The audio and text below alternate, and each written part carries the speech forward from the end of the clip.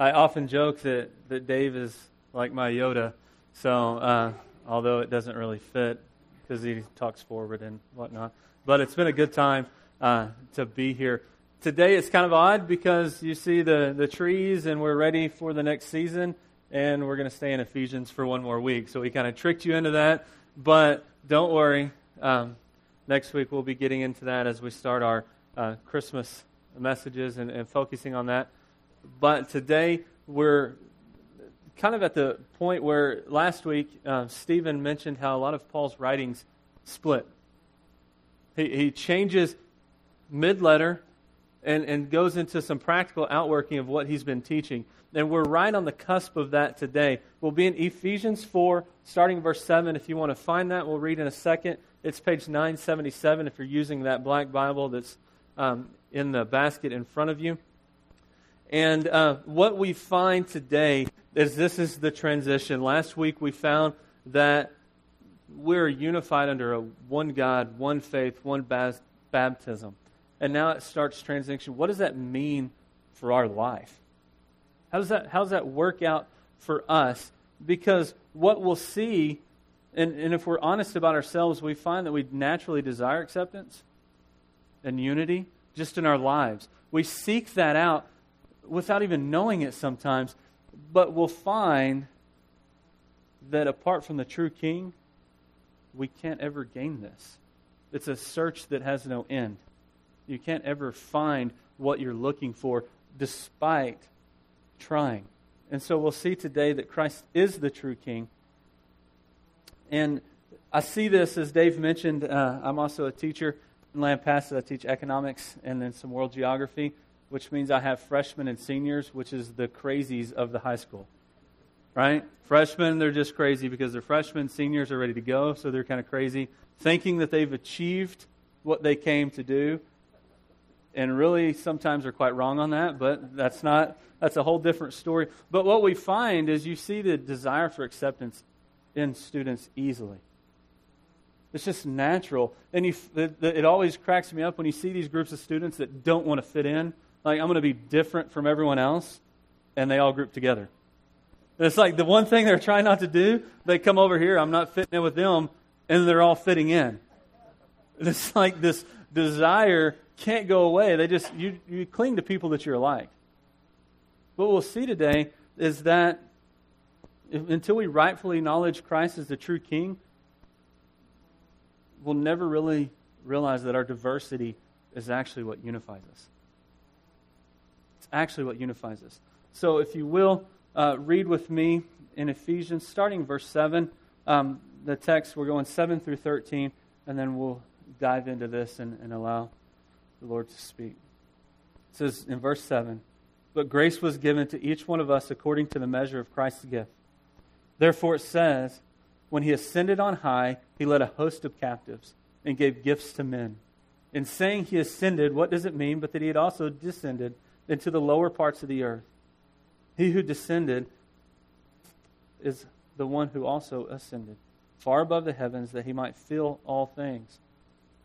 And he gave the apostles, the prophets, the evangelists, the pastors, and the teachers to equip the saints for the work of ministry, for building up the body of Christ until we all obtain the unity of the faith and the knowledge of the Son of God, to mature manhood, to the measure and stature of the fullness of Christ."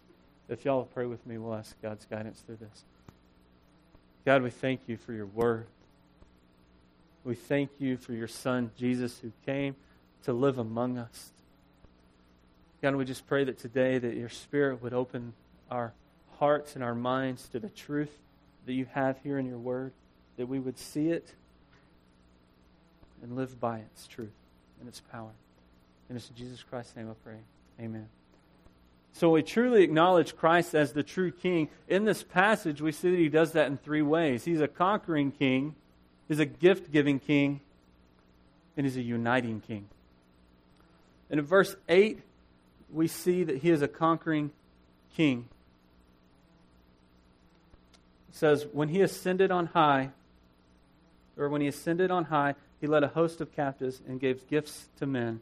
In verse 9, and saying he ascended, what does it mean but that he had also descended into the lower parts of the earth. He who descended is the one who ascended far above the heavens, and that he might fill all things. Can you go to the next one? Dave dropped the clicker and it's not working. But just throwing that out there in case anyone's wondering. But what we have here is a king that conquers. It says it. He ascended on high and he led what? A host of captives. So Christ is the true king because he has conquered his enemies.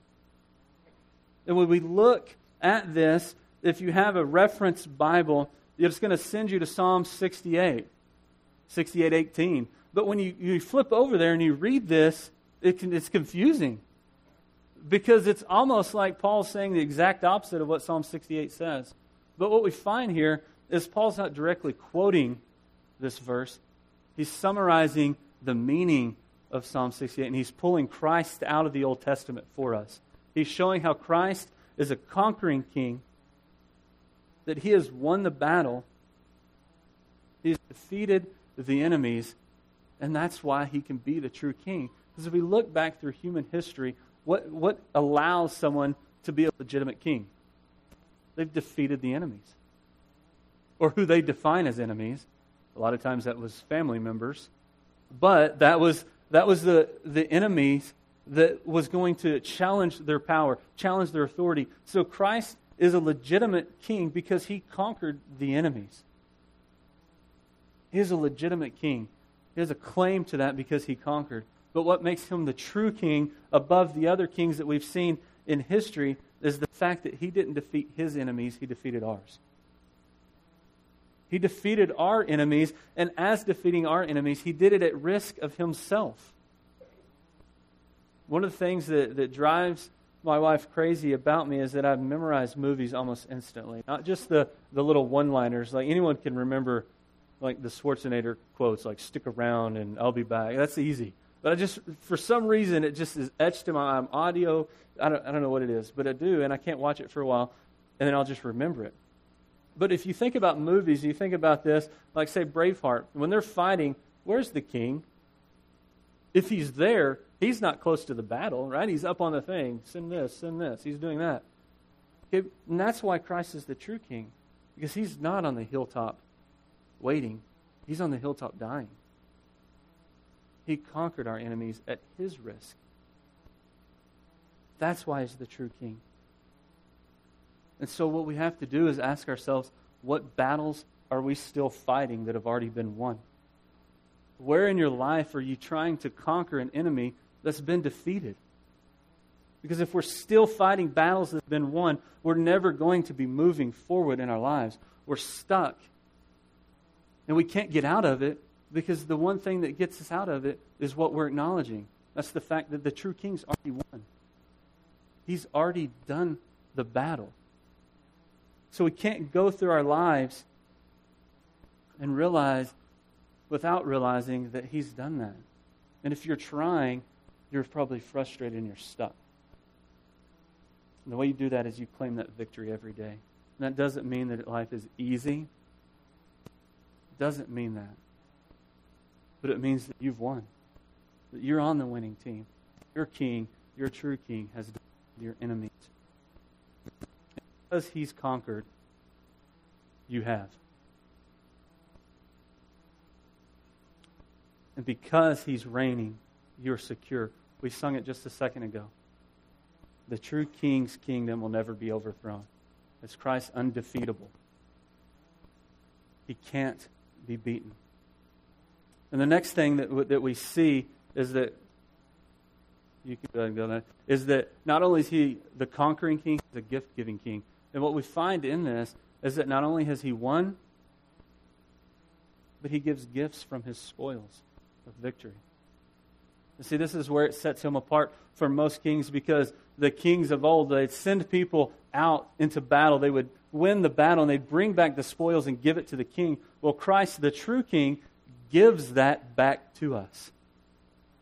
We see this in verse 11. It says, and he gave some apostles and some prophets and some evangelists and some pastors and teachers.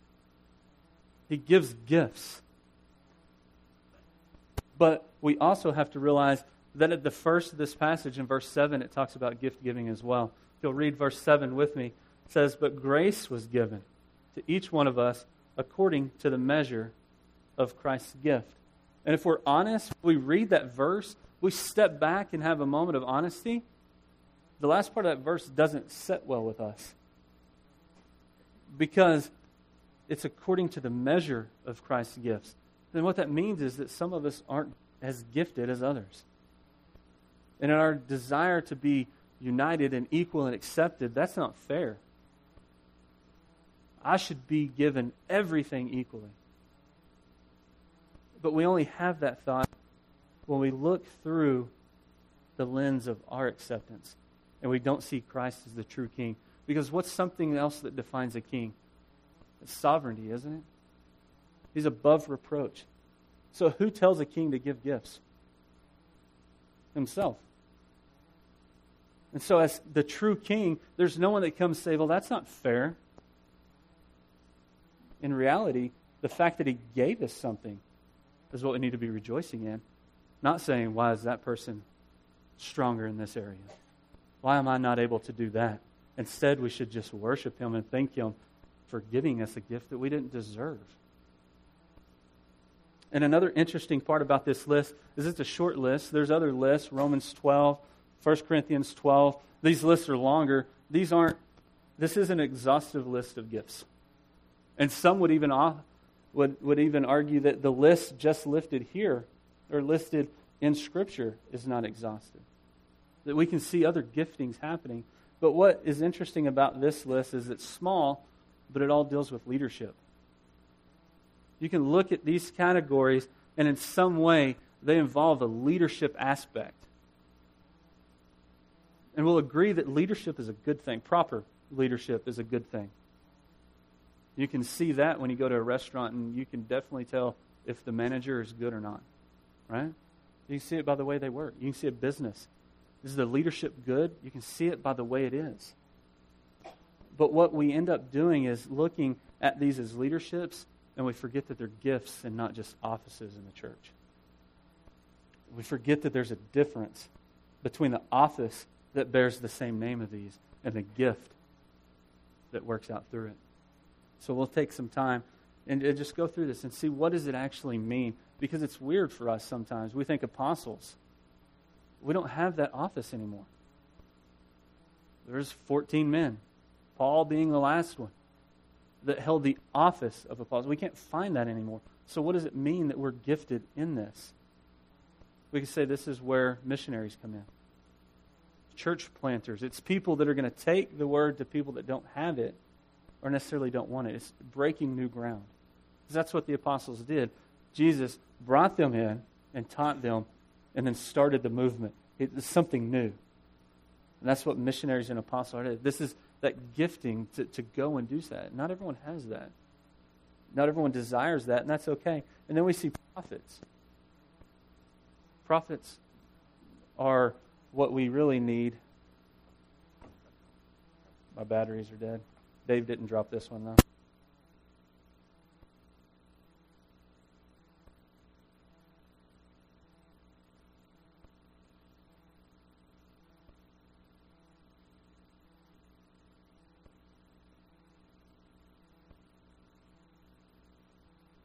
Is that good? Awesome. Okay, but we have prophets. This is why we have a gap between the Old and New Testament. Is there were no prophets anymore. No one was taking God's truth and giving it to the people. He was silent for a reason. And why don't we have prophets anymore? It's because God spoke himself. He spoke himself. He came and lived as us. We don't need anyone to give us his truth. He did it himself. But you could say that this gift is seen in pastors and people that take the truth of God's word and speak that truth. It's not a new revelation, but it's still God's word to the people. Evangelism. Evangelist. The one that I always think of is Billy Graham. He's going and he's going to preach the gospel. And there's some that do this as an office like he did, and they're doing certain things. But then everyone has this at some at some level because you all live amongst people that aren't saved. You're going to take God's truth and you're going to give it to the people. And it doesn't take someone on staff that's paid to do this. It takes someone realizing their gift and using it. Pastors, we always think of the office, and that's just common. This is shepherding. This is taking care of God's people. And if you look at the body and you're honest about it, there's more people that shepherd the church than just those that are paid to do it. Because it's too big, it's too organic, it's too out there for the offices of the church to do it themselves. So people have to realize that they have that gift. Sometimes shepherds are amazingly gifted, and they're not on staff. And they work that out through their lives. And that's a good and positive thing because it's a gifting that was given. And finally, it's teaching. And I would argue that this is probably the most common because once you have understood that Christ is the true King, you've met Him, and He's changed your identity now as in Him, you're going to change. And people are going to wonder why. So you're going to teach them. This doesn't mean that you're going to be this amazing teacher and everything that you have, you can take this concept and just make people understand. But everyone has some form of teaching gifted in them. And all of these gifts, we have to realize that we have them because He is the true King. He has gifted us from His victory. So how do you find them? You serve. You serve the body. And you don't rely on the pastors and the elders to do everything. You literally get in the trenches. And that's not necessarily a call to work in the nursery, but it could be if that's where your gifting is. That's what everyone thinks. Go work in the nursery. Start there. Well, some people don't need to start there. If we're honest, you don't want some people working with children. It's not their gifting, right? It's just if you don't have patience, you can't work with children. But some people are incredibly gifted at that. But they don't realize it because they never tried. It's only a mystery. Your gifting is only a mystery if you haven't seeked and sought out what it is. I think of this with me, and I went to Wayland Baptist University in Plainview, and I joked earlier that if you're not willing to go where it's just dirt and cotton fields, you're never going to go to Plainview. Okay? Up in the Panhandle, it grows on you, literally, if you don't shower. But what happened there is, on that, the cool thing to do was have a guitar and play. Okay? So I got a guitar and attempted to play. And I was an RA in the dorm, so you had to sit there and work in the office to have office hours and all this stuff. And you just sit there. You could either watch TV, or I always threw pillows at the guys, tried to sleep in the lobby because I didn't think that was fair. If I had to be there awake, they don't need to sleep on the couch right here so I could watch them. I'm like, no, I'll throw a pillow. Go to your room. You got a bed. Or you could sit there and try to play guitar, which is what I did. And there's a big emphasis on try because I can't do it. I can't do it. I can make some chords and I can try to strum, but when they go together, nothing sweet and musical comes out. It's just bad. But what happened is I wouldn't have known that if I hadn't tried. If I hadn't tried, I wouldn't have known to not waste my time doing that. I'm just not musical at all. Like you got Steve, the drummer, he's going to be beating on everything like drummers do, right? If there's a straw in their hand, it's a drumstick. And I can't even do that. I can't make rhythm on random objects. It just doesn't work. But if I had never tried, I wouldn't know that. And that's okay because I was able to understand that I was gifted by the true King because He knows how I'm wired. He created me in a certain way. He gave me gifts to unlock that potential. And while I'll not lead worship because I don't need to, there's other things that I could do for the body. But I won't know unless I try. And what we see in that is, what are you trying to do that you already know that you're not gifted in? What are you trying to serve? Or what are you trying to do that when you think about it and you're honest, you're not good at it? It doesn't come natural to you. And I argue that you're trying to legitimize a gift that you haven't been given. And there's something else that's going not completed because you're not doing that. Because we find that the true King gives us gifts, and once He gives us gifts, He uses those different gifts to unite us. And we find that Christ is the true King because He unites a diverse people by giving us a common goal. We have a common goal. We see that in verses 12 and 13. To equip the saints for the work of ministry, for building up the body of Christ until we all obtain the unity of faith and the knowledge of the Son of God, to mature manhood, to the measure and stature of the fullness of Christ. So what is our common goal? There's different places throughout Scripture that it's referred to. It's not an easy common goal. It's not like one thing and it's easily defined. It's one direction. And the two aspects that Paul gives us here is equipping the saints and building the body. Equipping the saints simply is discipleship. Are you teaching other people, other saints, other believers, other members of the body? Are you pouring into them and then allowing someone else to pour into you? See, we often are good at discipling others, but bad at taking discipleship, receiving it. But if we're going to equip the saints for the work of ministry, it's this ongoing process of discipling and being discipled. It just happens. And there's too many people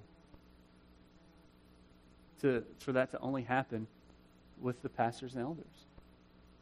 The body is responsible for equipping the saints. Yes, it needs direction and leadership, but we can't rely on the leadership to do everything. We're gifted in that, and we have to do it ourselves. And if we're not, then we will fail. It's that simple. If you're not discipling, if you're not equipping in some way, and it looks different, but if you're not doing that, then it's not going to work. The church will fail at its mission. We won't be united in a common goal because we won't be going anywhere. And secondly, we see that we're supposed to build the body. This is literally the construction, the building of the body. And I would argue that we do that through growth. And that's done through your lives where you're around people that don't know Christ as the true King, that have not met Him, but you have. So are you telling that story? Are you teaching those? And then as you teach them, the gospel works and Christ draws people to Himself. Thus the body is built. And then when those people are added and everyone's using their gifts and diversely discipling people, we see that those new believers aren't left to fend for themselves. They're taken in. They're equipped. They're equipped for the ministry.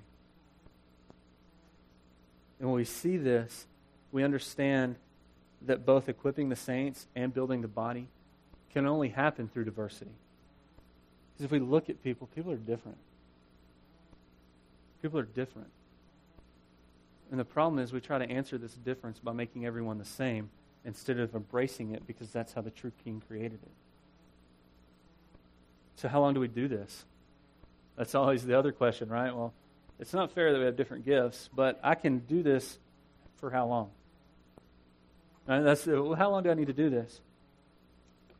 Okay, what does he say?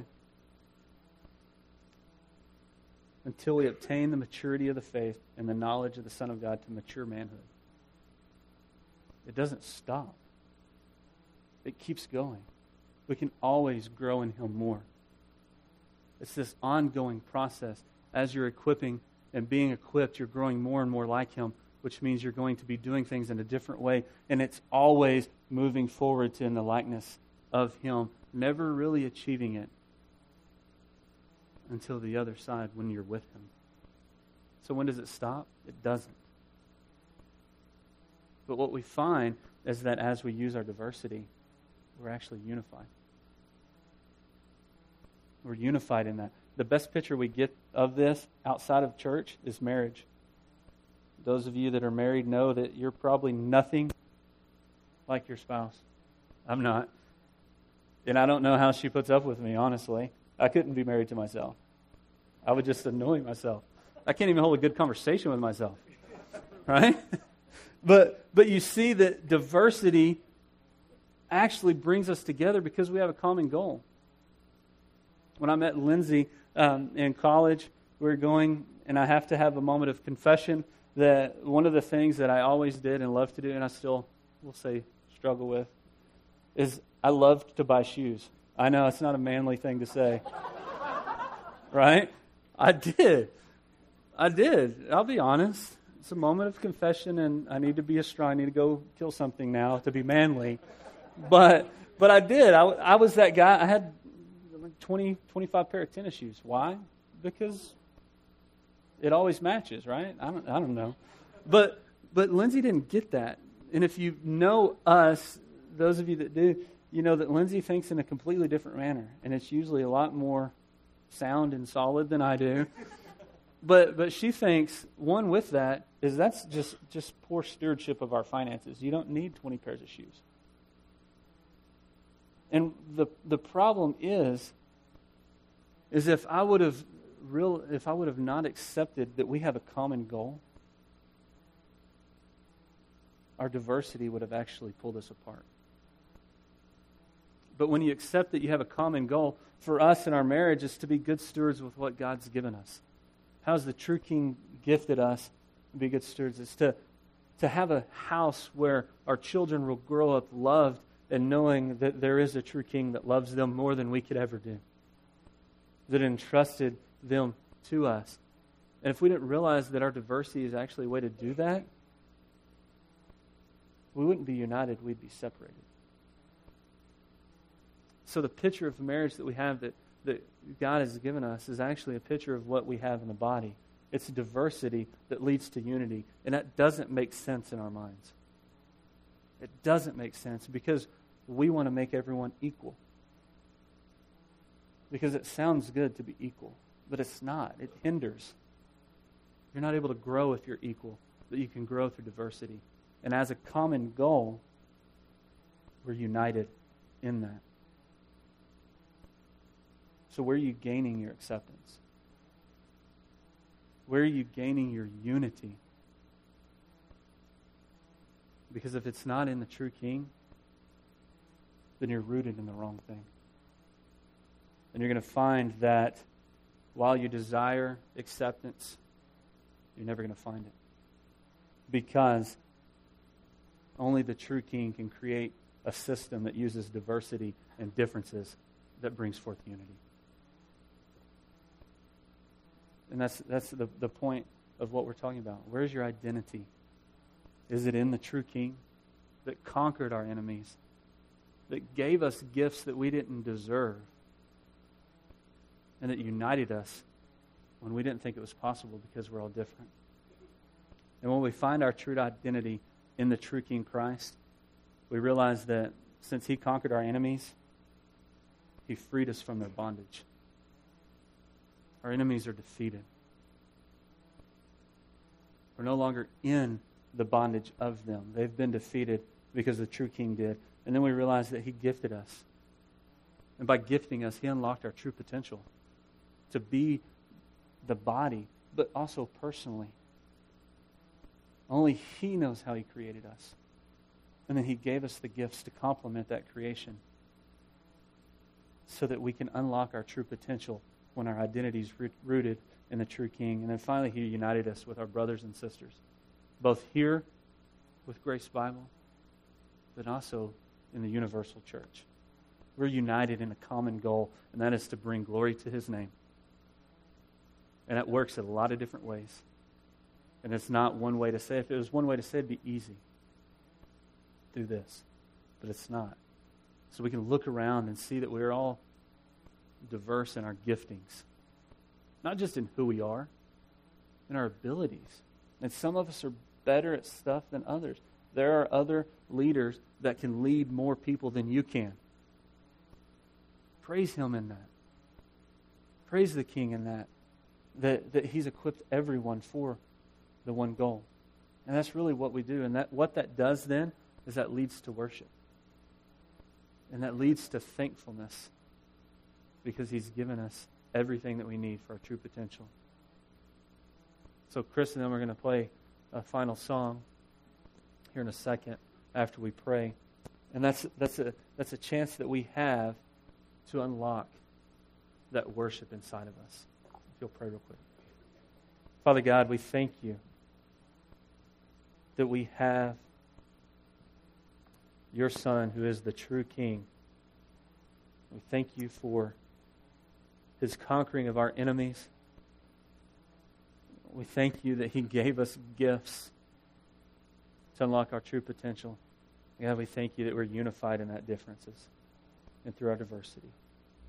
And it's in his name now we just praise you and bring glory to your name. Amen.